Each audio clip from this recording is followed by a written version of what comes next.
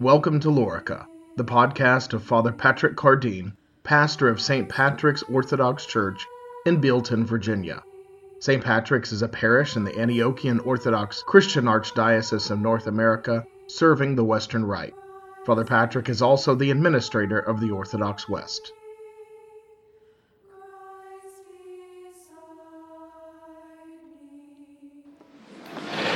The very closest and best friends Jesus had in this world, really his only friends, they followed him day and night. They were with him all the time.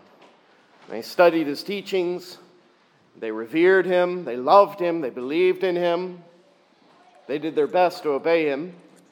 In their more lucid moments, they even knew him to be the long-awaited Messiah, the deliverer of Israel, the messenger of God.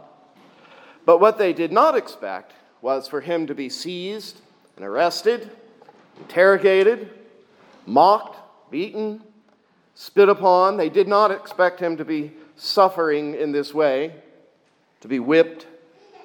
They did not expect him to be killed in the most inhuman and degrading manner possible. They didn't expect that. In fact, they had no capacity to even imagine such a thing. It was inconceivable to them. You know, he warned them on many occasions of what was coming. He told them, flat out, just told them, said, I'll be mocked, beaten, and killed, but I'll rise again from the dead. But even though he told them this, Luke tells us in the gospel this morning, but they understood none of these things. Not once, not twice, but 3 times. Luke belabors the point. But they understood none of these things. This saying was hidden from them. And they did not know the things that were spoken. Why didn't they understand? He spoke plainly. He spoke in plain English.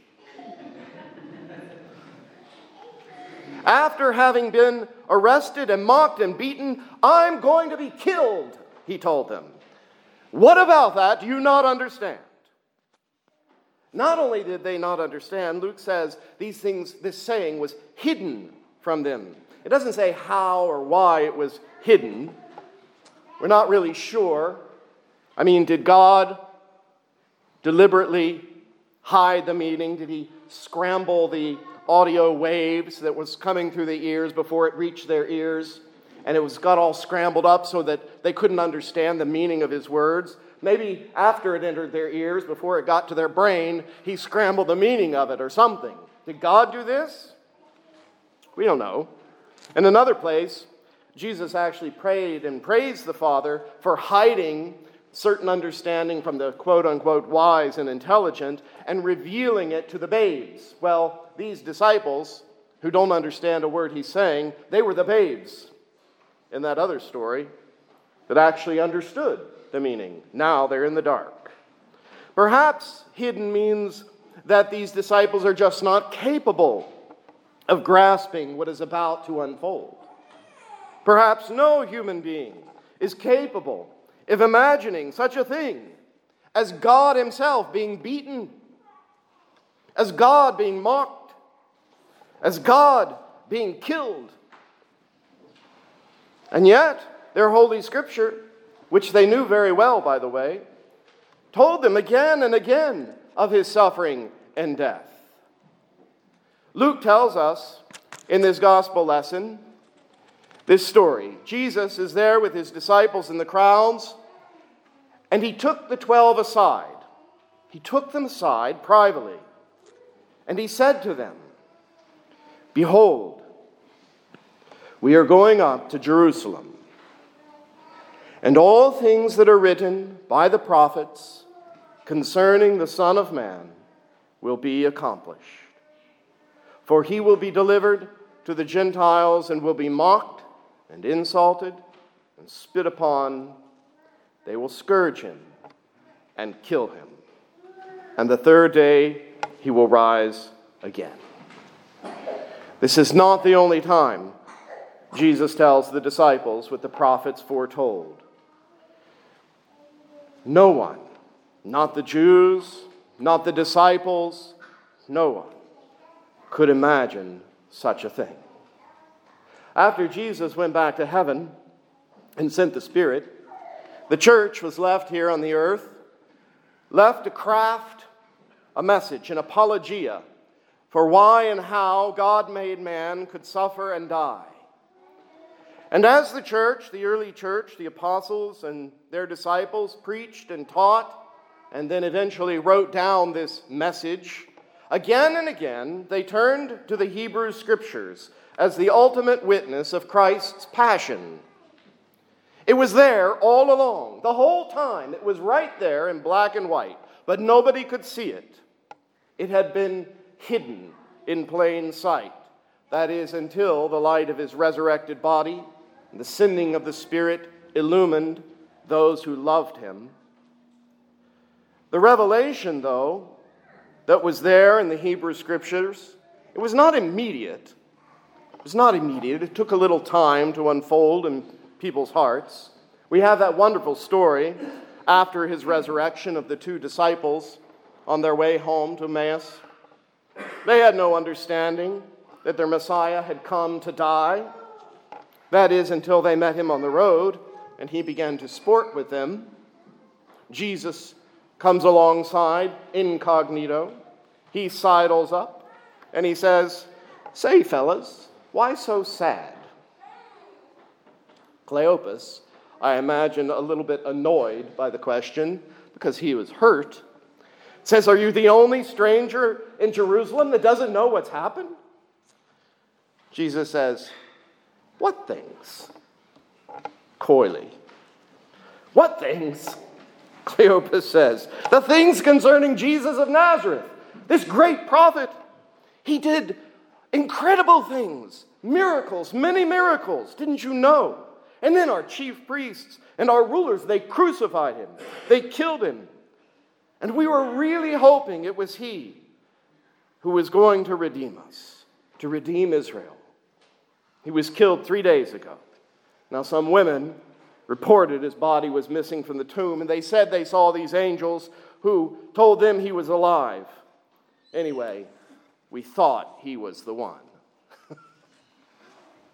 Then Jesus says to them, "You have been so foolish, so slow of heart, to believe" what? To believe what? To believe what the prophets had spoken. Didn't they make it clear that the Christ had to suffer these things to enter his glory? And beginning with Moses and all the prophets, he goes on to explain to them from the Scriptures the things concerning himself. After the resurrection, the great revelation the first Christians had was that the Hebrew Scriptures were all about Jesus Christ. That's what they were about. And they could not be understood apart from Jesus Christ. And this revelation was integral to the kerygma, the gospel message that they crafted and spoke and preached. St. Paul says to the Corinthians, "I delivered to you first of all that which I also received, that Christ died for our sins according to the Scriptures, that he was buried and rose again the third day according to the Scriptures." The Scriptures are a revelation of the Christ who was yet to come. Jesus Christ. He is the eternal Word of God. We refer to the Scriptures as the Word of God, but they are only the Word of God inasmuch as they reveal Jesus Christ. He is all in all. He said to the Jews, "You think you have life in the Scriptures, but it is the Scriptures that speak of me." The prophets, they wrote these words, this Word of God, which was given to them. Who told them what to write? Well, the eternal Word himself. He told them what to write.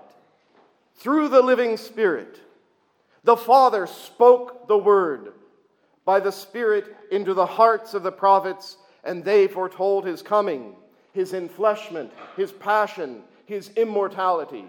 They spoke of that which was to come. They spoke of it within the timeline of man's experienced history. But for God himself, That which was coming was always present before him.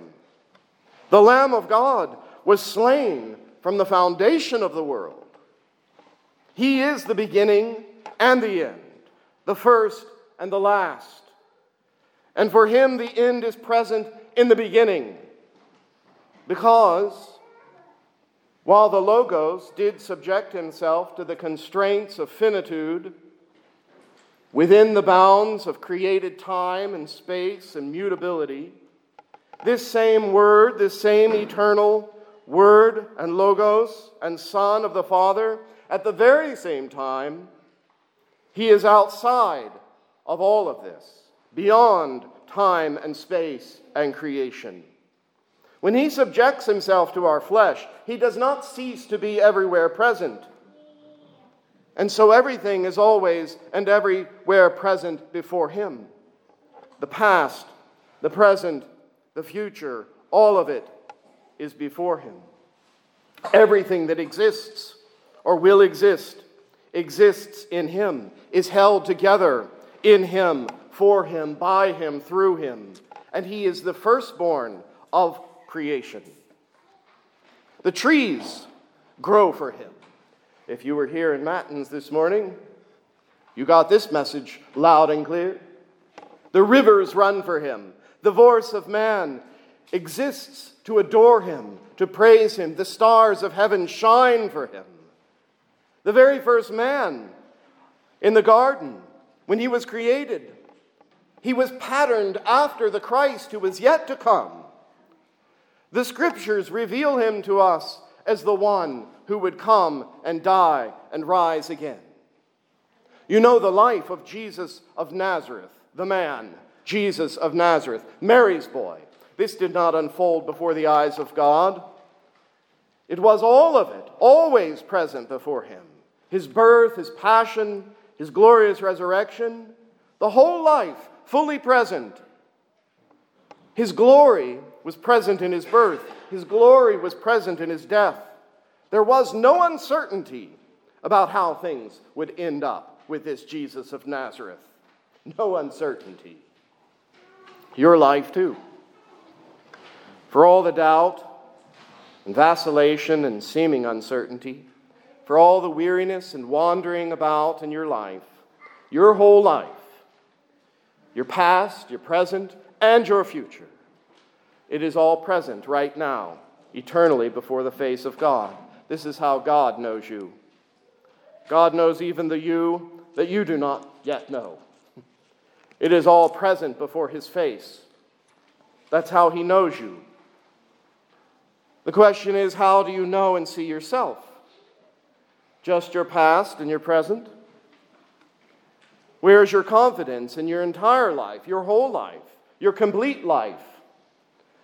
The summiting of that portion of your life that you've not yet lived. The vision of our hope for ourselves is through God's eyes, through how he sees and knows us. And he sees us as complete. Love, St. Paul told us in our epistle this morning, love believes and hopes all things. And we can come to see ourselves through the eyes of God and know that we shall be brought to fullness and perfection and glory.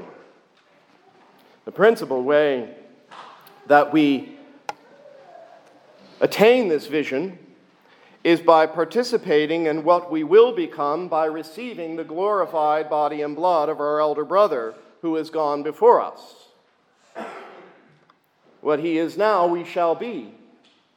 And when we receive him to ourselves through the sacrifice of the Mass, we are becoming our future selves in this present moment. And we have all confidence and joy that we have tasted, even now, immortality. Today we begin our journey with Jesus up to Jerusalem, to Golgotha, where he will die upon the cross, and we will witness his passion, his death, burial, and resurrection as we enter this holy season of Lent this week. And we'll do our best these next few weeks to identify and participate with him through it, to make it our own experience. I leave you with this startling phrase from St. Paul to contemplate as we enter into this holy season. He says that we are to fill up in our flesh that which is lacking in Christ's sufferings. We are to fill up in our flesh. We are to make up for what is lacking in Christ's sufferings. To be clear, that which is lacking, the only thing that is lacking in his sufferings, is your participation. In the name of the Father, and of the Son, and of the Holy Spirit. Amen. You have been listening to Father Patrick Cardeen, pastor of St. Patrick's Orthodox Church in Bealton, Virginia. This has been a production of the Orthodox West.